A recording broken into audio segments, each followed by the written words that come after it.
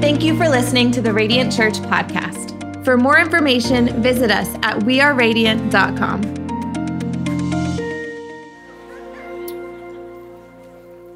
Well, I'm so glad that you're here today. We are in part 3 of a series that we have called the B List, where we are looking at some unknown figures that have practiced some unbelievable faith. And it's been fun just looking at some characters that hopefully you've never heard of in the Bible before. And so if you have your notes, you can pull them out today. If you're not on our app, you can download the Radiant Church app, and you can follow along on our sermon notes. You can email those notes to yourself right after. You can email them to a friend. It's a way to stay connected, but show some love in the chat too if you're watching this online. We love you guys. We love our online audience. We're going to look at a story today in the book of 2 Timothy, but before I give you the passage, let me give you a little bit of background. We're going to talk about some mamas today that impacted the world. So I thought it would be fun as we're talking about some parents and some people. And by the way, if you're not a parent, this message is still for you. But as I thought about it, I did a little research, and I thought about some of the parents that drive us all a little nuts. So I thought it'd be fun to kind of talk about it for a few minutes today. And maybe you fall into one of these categories. So don't get offended. We're not laughing at you. Well, we kind of are. But we're just having fun today. So are you with me? Say yes. All right. How many know the crafty parent? You know the crafty parent? Like, they don't buy stuff on Amazon. They make it all themselves. Like you're the dad that like built your kids' like playground yourself with like, you know, a hammer and some popsicle sticks. They're like, how do you do that? You came to church today. All your kids have matching clothes that you made from like an old bedspread at your house. Your Instagram is you with like holding a baby in one arm, a glue stick in the other arm, like glue gun in the other arm. Like, that's your life. You're the crafty parent. You overwhelm us. Here's the second one. The super parent. How many of the super parents that are out there? That you're a super parent if you've accomplished more this morning by 8 a.m. than the rest of us accomplished in a week. Y'all know these super parents. Like, they never run out of energy. They build their children's science projects last minute. They immaculately clean their homes. They plan an environmental field trip. They cook a gourmet dinner. They teach their kids Mandarin, all while working an amazing job and going to the gym 2 hours a day. Super parents, you exhaust us. You exhaust us. All right, number 3. Now, let me not offend anybody. We love you guys. But how many are in here? You're our pet parents. Come on. I've seen you guys. Pet parents. You're a pet parent if you use the term fur baby. It's just weird. You're really extreme if you have an Instagram account for your pet. You know who you are. And you have captions like, "My life was changed the day I met you." It's a dog. I know. You're a proud parent. I get who you are. Here's the fourth one. The fourth one is the better parent. I don't know if you know the better parent. The better parent is the expert parent. They read something online. They saw something on social media. They read 2 chapters of a parenting book, and they've got it all figured out, and they're willing to tell you all the ways you should be parenting better. We all know those people, better parents. Keep your advice to yourself. The cool parent. I'm not the cool parent. I've seen some of you cool parents. Y'all are like the parents that everybody's like, are y'all like siblings? Like, y'all are like, you're the cool mom, the cool dad. You got the cool mom jeans and you're the only ones that can make a minivan look cool. You're the cool parents. Like if Target and Starbucks had a human baby, it would be you. Trendy, just right amount of comfort, you're cool. You're cool. We got a lot of different kind of parents, but what we're going to look at today is we're going to look at the mom and the grandmother of somebody who is really a man that ended up changing the whole world. His name is Timothy. So before I give you who the B-list people are from the day, let me tell you who Timothy was. Timothy was one of Paul's companions. He would go on to travel around with Paul, the great apostle, all around. He would help start a bunch of churches. We know a lot about Timothy's life because Paul was very specific to write different letters to Timothy. So if you read the Bible, 1 Timothy, 2 Timothy, were not written by Timothy, they're written to Timothy by his spiritual father, this guy, Paul. We know that Timothy was young, and we know this because Paul even told him, like, don't let people look down on you because you're young. And we know he was educated. Paul says, listen, you need to continue to study to show thyself approved. Like, you're an educated young guy. And then we know that he was gifted. Paul said to Timothy, listen, fan into flame the gift of God that's inside of you. So we have a young, educated, gifted man who would go on, and church history would tell us, he would change the world. We have a guy who become now the bishop of the church of Ephesus, and later in his life, he would be martyred for his faith, for standing for doctrine.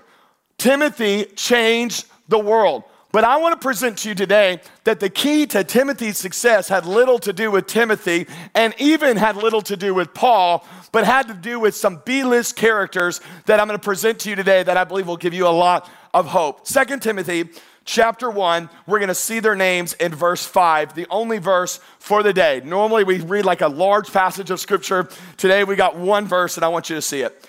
It says, I am reminded of your sincere faith. Paul telling Timothy, I see your sincere faith, which first lived in your grandmother, Lois, and your mother, Eunice, and now I'm persuaded it now lives in you also. You might have missed it, so let me show it to you right there.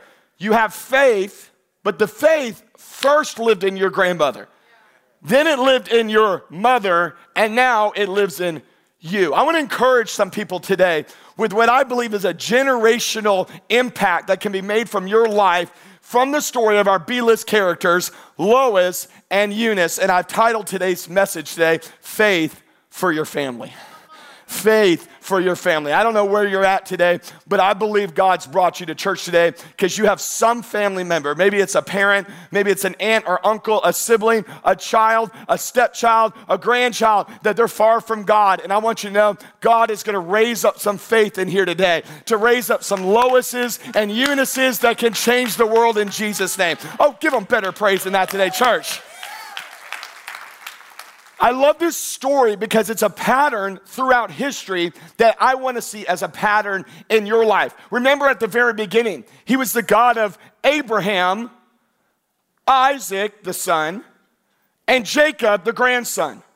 It wasn't just the God of Abraham, but there's something that happens when you learn to experience faith and then pass it down generation after generation after generation. I wrote it down this way, ready? Your faith is personal, but it's never meant to be private. And there's a lot of people that don't understand the why behind why you've been experiencing faith and growth and life change through the gospel. It's that it happened to you so that it could happen through you to make an impact in the generations to come. And I want to stir a little bit of the faith in here today for some people that say, I don't know if I can ever do anything significant for God. The most significant thing you might do for God might not be a message you preach, it might be a child you raise.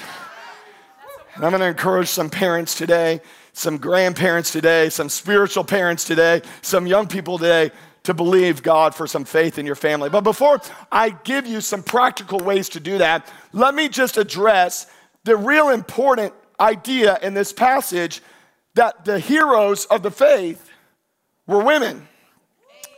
And that's a big deal because in a culture that for sometimes hundreds and hundreds of years has suppressed women from being all that God's called them to be, we can look back 2,000 years and take pride in our faith, that our faith has always been a faith that has celebrated the call of God on women's lives. And I said it this way, and I think it's so important. If a woman can birth Jesus, she can preach Jesus. I hear a better amen than that today, church. So a lot of you guys might be from backgrounds where women have not been celebrated. And I want you to know that's not the case at Radiant Church. We celebrate the gift of God with women. Jesus did this, by the way. The first evangelist that Jesus sent out to go impact and tell the world was the woman at the well. The first person, he said, now go tell the city, was a woman. This is a big deal. The first people that he appeared to after he rose from the dead was, guess what? Women. Why? He knew if they knew, they're going to tell everybody.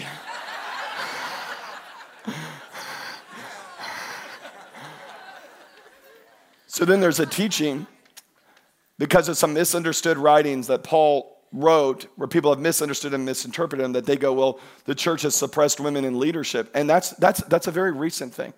That is not a church history thing. You see, even in the New Testament, let me give you a couple examples. In the New Testament, there was a girl by the name of Junia, Junia. You might not have ever heard of her life. Junia, we hear in the very first century, she's written about in the Bible, was an apostle.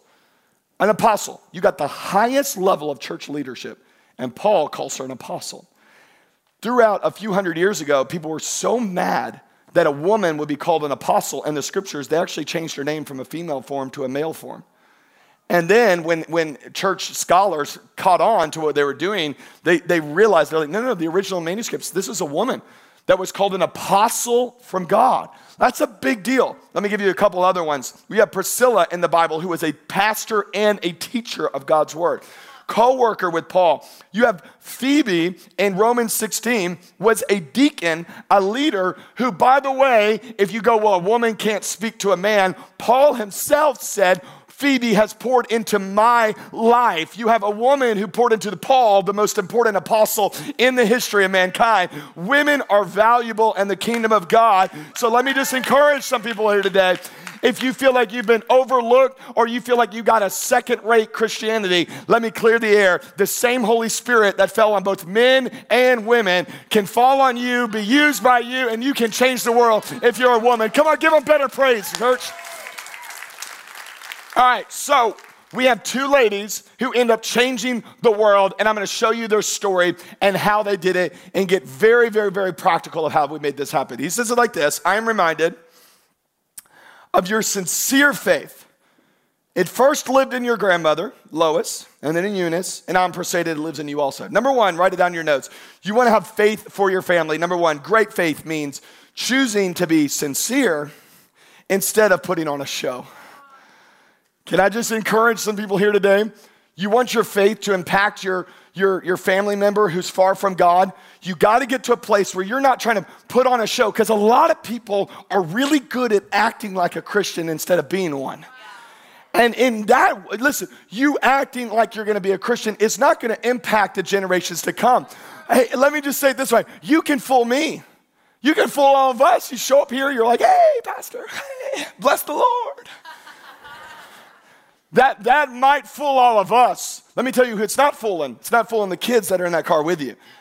There's people in your home. They can spot a fake. And there's one thing that I know about this generation is that they can spot what's fake. Now, we have some major supply chain issues that are happening in our world today.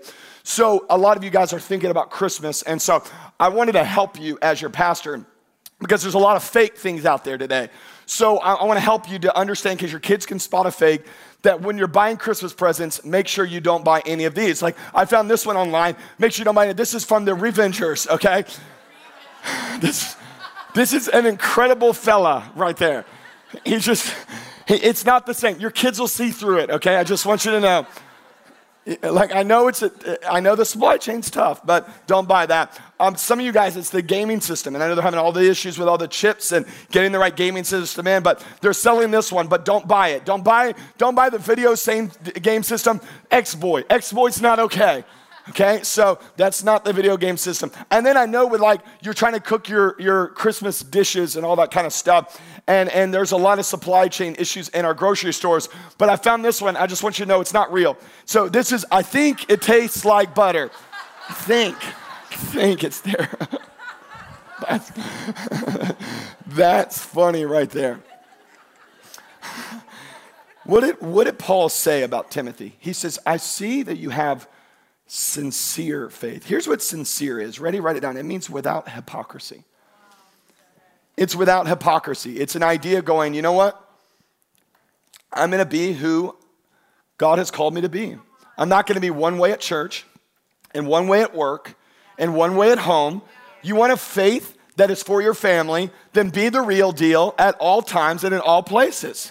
This is so important that we learn to have sincere faith. Let me give you some keys to this that are right there in your notes. One is just simply focus on progress and not on perfection.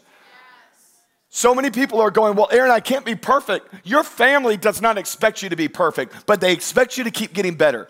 And what I love about my parents, the example that they set, is that they always set an example that, listen, I'm not competing against anybody else except for myself and who I was a year ago, 5 years ago, 10 years ago. And we're gonna work on progress. We're gonna talk about how we're constantly getting better. We're gonna talk about how we're in foundations and we're in our group and we're reading scripture. Why? Because I know I'm not gonna be perfect, but as your parent, as your friend, as your spouse, I want you to see that God who started a work in me will be faithful to work it out in my life. You're gonna see progress because my faith is sincere. Here's another one. Ready? You wanna really go to the next level? Admit when you're wrong. What a sincere faith right there. Sincere faith. You know why? We have this idea that we have to put on a front, like as parents, that we never make mistakes. Your kids know you make a lot of mistakes. One of the most crucial moments, I'm telling you, better than any message I ever heard preach, was moments where my parents would call us into the room and go, hey, we just want to apologize. We were having dinner tonight and we started talking about so-and-so and so-and-so. That was gossip. We shouldn't have been gossiping about that person. I don't need to hear a message on why we don't gossip. I saw it in my parents. I saw the attitude of my parents going, no, in our house, we're going to admit when we're wrong. We're going to talk about how we're going to get better. We're going to be like Jesus. The Bible says humility comes before honor. You want to be honored in your family's eyes? Stop walking around all prideful like you got it all together. Admit when you're wrong. Admit that you're a broken vessel. And in your weakness, God's made strong through you, church. It'll happen. Here's a third one. How do you have sincere faith? You just got to be honest. Honest about doubts and concerns. Is your home a place where you can really wrestle with the tough parts of our faith, the tough scriptures, the tough things that you're going to read? And here's why. Parents, I want you to get this.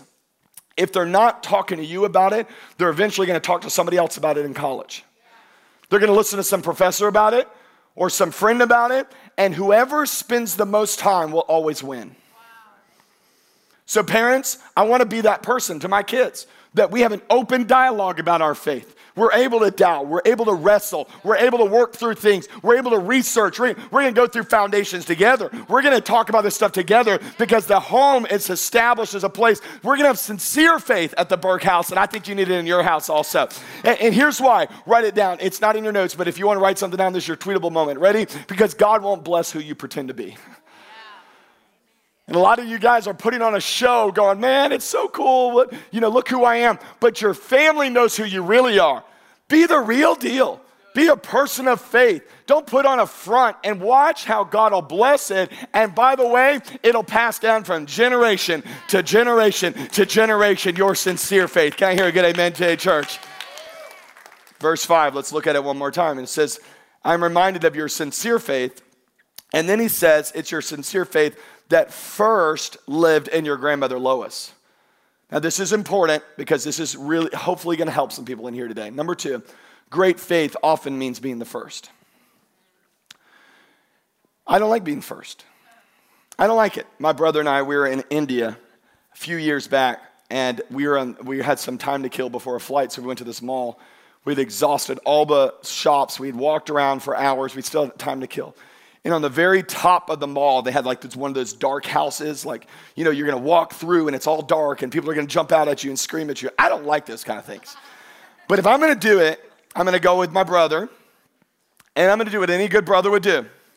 He's going first. He's going first. I don't know what's allowed and what's legal in India. So, they might be able to hit you there. I don't know what it is. So for me, I'm going to let him experience it first.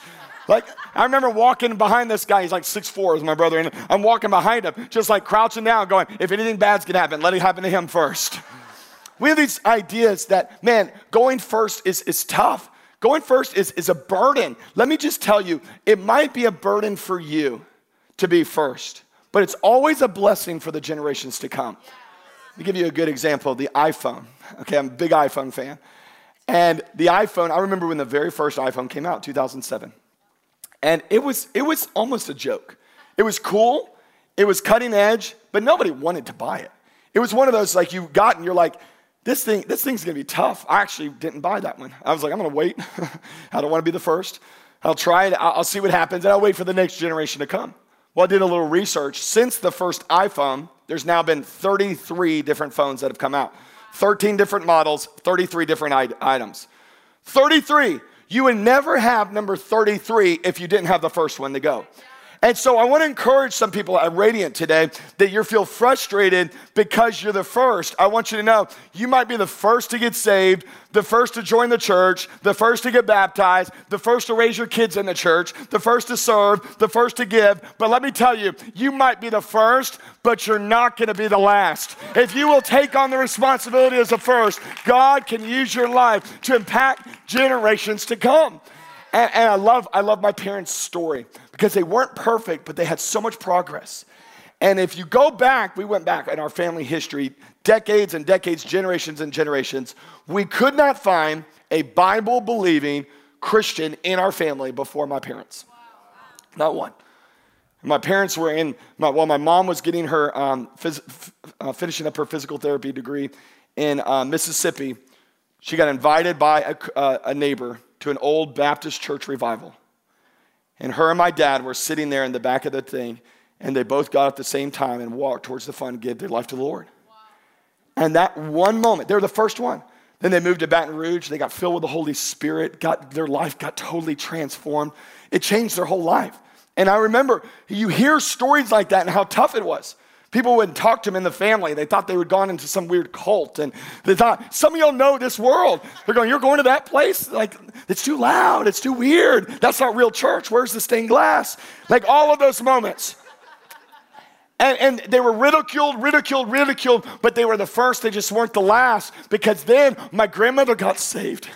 And then all of their kids got saved, and their kids are following the Lord. And now their grandkids are giving their life to the Lord. And now all of their siblings have come to know the Lord, and their cousins. And now a vast majority of my family is following the Lord. Why? Because someone said, I'm not going to look at the first as being a burden. I'm going to take it on as a blessing, because if it starts with me, it can continue with me to generations to come.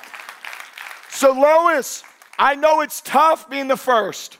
I know nobody understands it, but be faithful to God. Be sincere in your faith and watch how it'll impact your family. I love stories. All throughout the Bible, we hear this story of people who got saved and then they experienced household salvation. Household salvation. There's a guy named Cornelius who was a Roman guard, and he was a high up Roman soldier, and Cornelius ended up giving his life to the Lord. And the Bible then says that then Cornelius and all of his family got baptized. All of his family. I love that. The jailer, when Paul and Silas were in jail, y'all remember that story? And the jailer then sits there and sees the miraculous and sees the jail door open. And he turns to them and says, what do I need to do? And Paul tells him, he says, believe in the Lord Jesus. He says, and you will be saved. And then he says it this way, you're going to be saved. And guess what? You and your household. Now that can be misinterpreted to say that that guy's salvation covered the rest of his household. No, what he was saying is it's going to start with you, and then it's going to flow through the rest of your house. You're going to be the first. The Bible says that the jailer brought them into his home, and he set a meal before them. By the way, who did he bring to his home? The people of faith. One of the greatest things you can do as a parent is to bring faith into your home. Don't make it a Sunday thing, make it a life thing. And he was filled with joy because he had come to believe in God, he and his whole household. I just want to declare it over somebody today. You're watching at the Brandon location. You're there at Heights, and you're the first one. Your parents aren't attending. Your friends aren't attending. Your kids aren't attending. Nobody else gets it, but God's changed your life. I want you to know you're setting up a legacy for generations to come. Keep going after it. I'm telling you, it'll start with you. And we have to change our perspective of this. Ready? Because we have to change our idea saying this statement, it's tough being first. We get it. We all understand it's tough being first. It's tough being the first one in. Man, they're going to misjudge you. They're going to be frustrated with you. It's tough. But you need to change that wording from it's tough being first to change it to thank God for trusting me so much. Can you believe it? Lois, he trusted you. He trusted you to bring it to Eunice and then to Timothy, and it would go on to change the world, but it started with one person who goes, you know what? I don't know why I'm in this church and I'm the only one in my family, but guess what? Thank you, God, for trusting me to let it start with me. This faith didn't just stop with me. It started with me, and it's going to be carried on to generations to come. Can I hear a good amen today, church? All right, number 3, look at this. It says, I am reminded of your sincere faith. We talked about that. Make that faith sincere. And it first lived in your grandmother Lois, and then into Eunice, and now I'm persuaded it lives into you also. Number 3, and we'll close with this one, is that simply, since great faith might start with you, but it should never stop with you. It should never stop with you. If God did it in you, you got to be very intentional about passing this on to generations. So you can imagine Lois. Lois is probably one of the very first followers of Jesus ever. You got to think Christianity has just been, Jesus had just died, rose from the dead, and ascended into heaven. And this is a few decades later. And now we hear the story of Lois. Lois gives her life to the Lord, and can you imagine she's training up Eunice? I don't know if you have a daughter named Eunice, but you know she's sassy. You know Eunice's preteen years were tough. Come on. So well, I want to go to the Coliseum with all my friends. Lois, everybody's going. Don't call me Lois. I'm your mama. And speak respectfully. No, we're Christians. I don't even know what a Christian is. No, our family's Christians. We don't do this. We don't do the things the rest of the world does. Well, it's unfair. Then finally one day Eunice has an encounter with God. And the faith that she saw so real in her mom eventually clicked and went with her. And then one day Eunice walks into the room and talks to Lois and says, Mama, I met a boy. He's a Christian too. We're going to get married. And at that moment, and every parent and grandparent knows it, that's how that happened. Lois looked at her daughter and says, oh, that's so wonderful. And then she walked into the other room and goes, wow, it finally worked. It worked. Finally paid off. Parents, you know what I'm talking about. They had that little wedding. A few years later, Mom, pregnant. And little Timothy's coming. And little did she know that the faith that started with her would be passed on to her daughter, and would be passed on to her grandson. Because this is honestly, this is the heartbeat of what I want to get across today, because I want you to understand your greatest legacy will not be something that you build, but it'll be who you raise.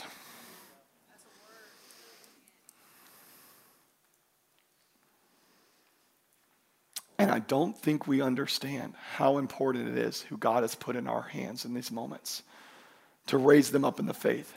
And I know what you're building is important. I know the business, I know the 401k, I know the Instagram followers, all of that, great, all important. None of it will matter as much as the legacy you leave behind in your grandkids and your great-grandkids and those after you. Are you passing faith down to the next generation? And let me just challenge you. Let me give you a couple ways of making this happen that we do with our family, and we're working hard at this because I can lose in a lot of ways. I can't lose with my kids.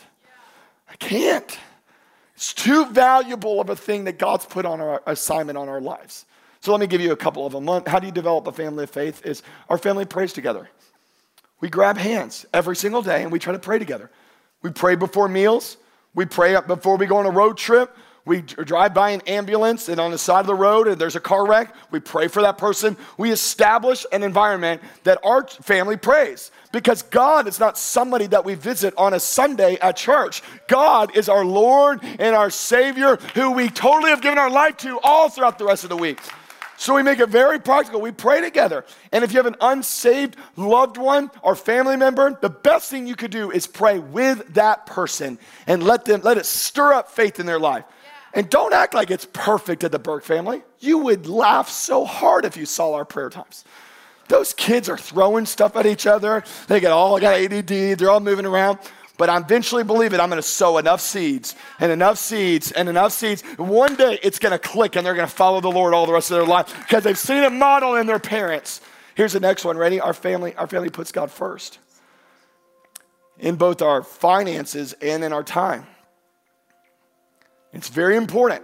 Let me just tell you, we have established this in our home.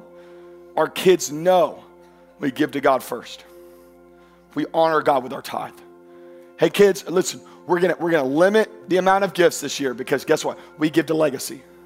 We honor God. Listen, it's not a burden for us, it's a blessing. We're gonna bless that missionary. We're gonna find ways to help the poor in our community. We're gonna do it. God comes first in our finances. And I'm telling you, my parents, Again, not perfect, lots of issues. But I'll never forget sitting next to them in church all the time. And my mom would flip out that checkbook. You remember the days of checkbooks? Boom. She'd write that tithe check. And I remember sitting there looking at that tithe check thinking, I'm like, she told me I couldn't have $15 this week. That's a lot more than $15. In our church, we had to take the check and walk it down to the front. Y'all don't know anything about that. Walk it down to the front, put it on the altar right there. I'm always the one walking it down, hands all shaking like, oh man, I wish I could spend this money. No, it goes to God first. They set the tone. No, God's first with our time. God's first with our time. You're going to see us doing our devotions every morning. And by the way, we're going to church every single Sunday. By the way, parents, let me just say this. Here's a statement you live by. Church is never optional for kids. Never an optional. So you go, well, they don't want to attend. You drag them there. Till they're 18 years old, you drag them to church. You never know the moment that the Holy Spirit's going to get hold of them in that service and get it totally change their life forever. I tell you, when I was growing up, it was Sunday morning, it was Sunday night, it was Wednesday night, it was Friday night revival, it was Saturday morning serving. My parents every time dragging us there. Why do we have to go to that church every time? Until one day it clicked. And all four of us are now following the Lord. Why? Because they got us in the house of God. Make it a point to be in church every single week. The last one is simply this, is our family's on mission. We're on mission. In other words, we're doing stuff together. We're changing the world together. We're serving together. I've loved it. I started it when my daughter turned 8, Lily, my oldest. So about a year ago, I said, when you turn 8, you can start serving with me every other week at the church. And it's totally changed her perspective of church. Because before it was, Dad and Mom are going to church, we do our thing, and we go into the class, but it's their church. Now she serves every other week. And now it's, when do I get to serve at my church? I'm part of the Dream Team. I remember we gave out Dream Team shirts sometime in the last year, and she said, where's my Dream Team shirt? I'm sorry, you get one. We'll get you one too. Why? Because we're on mission together. We're changing the world together. Listen, we're an assignment together. This isn't us. Listen, I'm more interested in her going to Harvard than her not going to Harvard. I don't know if she'll go to Harvard. There's a good chance my kids are never going to Harvard, but just kidding. They're at North Tampa this morning, so if you're watching this in North Tampa, I love you guys. But we're way more interested in our kids sometimes going to Harvard than going to heaven. That's what I was trying to get at. It would have nailed it. I kind of close with this last statement that I think is so sad. There's a story in the Bible about a guy by the name of Mephibosheth. Okay, now you're going to learn this name. This is another B-lister, but I was going to preach the whole message on Mephibosheth, but y'all would fumble over the name the entire time. So let's say it together at every location. Mephibosheth. It's loud at every location. Mephibosheth. Now at Brandon, some of their kids are named that, so they get this. That's funny. Mephibosheth, okay? Mephibosheth is the son of Jonathan. So Jonathan and David were best friends. Jonathan was the son of Saul. Y'all know who he is in the Bible, okay? So Jonathan has a son. His son's name is Mephibosheth. We hear a story of what happened to him, and I want you to get this, okay? 2 Samuel chapter 4. Jonathan, son of Saul, had a son, this is who we're talking about, who was lame in both feet. Now, why was he lame? He was 5 years old when the news about Saul and Jonathan came from Jezreel. So his nurse picked him up and fled. But as she hurried to leave, he fell and he became crippled. His name was Mephibosheth. All right. 5 years old. His dad is at war. His granddad is at war. Mephibosheth is with a nurse. The nurse is responsible for caring for this boy. There's a time of tragedy and trial. She picks him up. She has an assignment to bring him to where he needs to go. While she's running, she trips. The boy falls, and he's crippled for life. Here's the word from God for some parents. You've been given an assignment to carry these kids for the next 18 years, some of y'all. Some of y'all, it's 5 years left, 2 years left, 10 years left. Here's the word that I think God wants to give you. Don't fumble your assignment. Don't fumble this one assignment. Parents, listen to me. It's more important than your job, more important than your social media profile, more important than anything you do, is that during a very tumultuous, crazy time, you're carrying that child and you have a responsibility to get it to a place. Don't fumble your responsibility because it'll impact that child. Now we're gonna pray, and we're gonna pray for the parents and the spouses and the children in our room that have the responsibility to say, you know what, I have that friend or that coworker or that person that is far from God. We're gonna pray together, and we're gonna believe God that He would give you a grace to carry that responsibility, to see that person come to faith. But I want to give you the end of Mephibosheth's life, because years later, David becomes king. And David becomes king and says, I need to do something to honor Saul. Find somebody from Saul's lineage that I can show grace to and help to and love to. And they said the only person still alive is this crippled boy named Mephibosheth. And they brought Mephibosheth in. And he then spent his life blessing this child. David is a picture of Christ. And I want some parents in here to know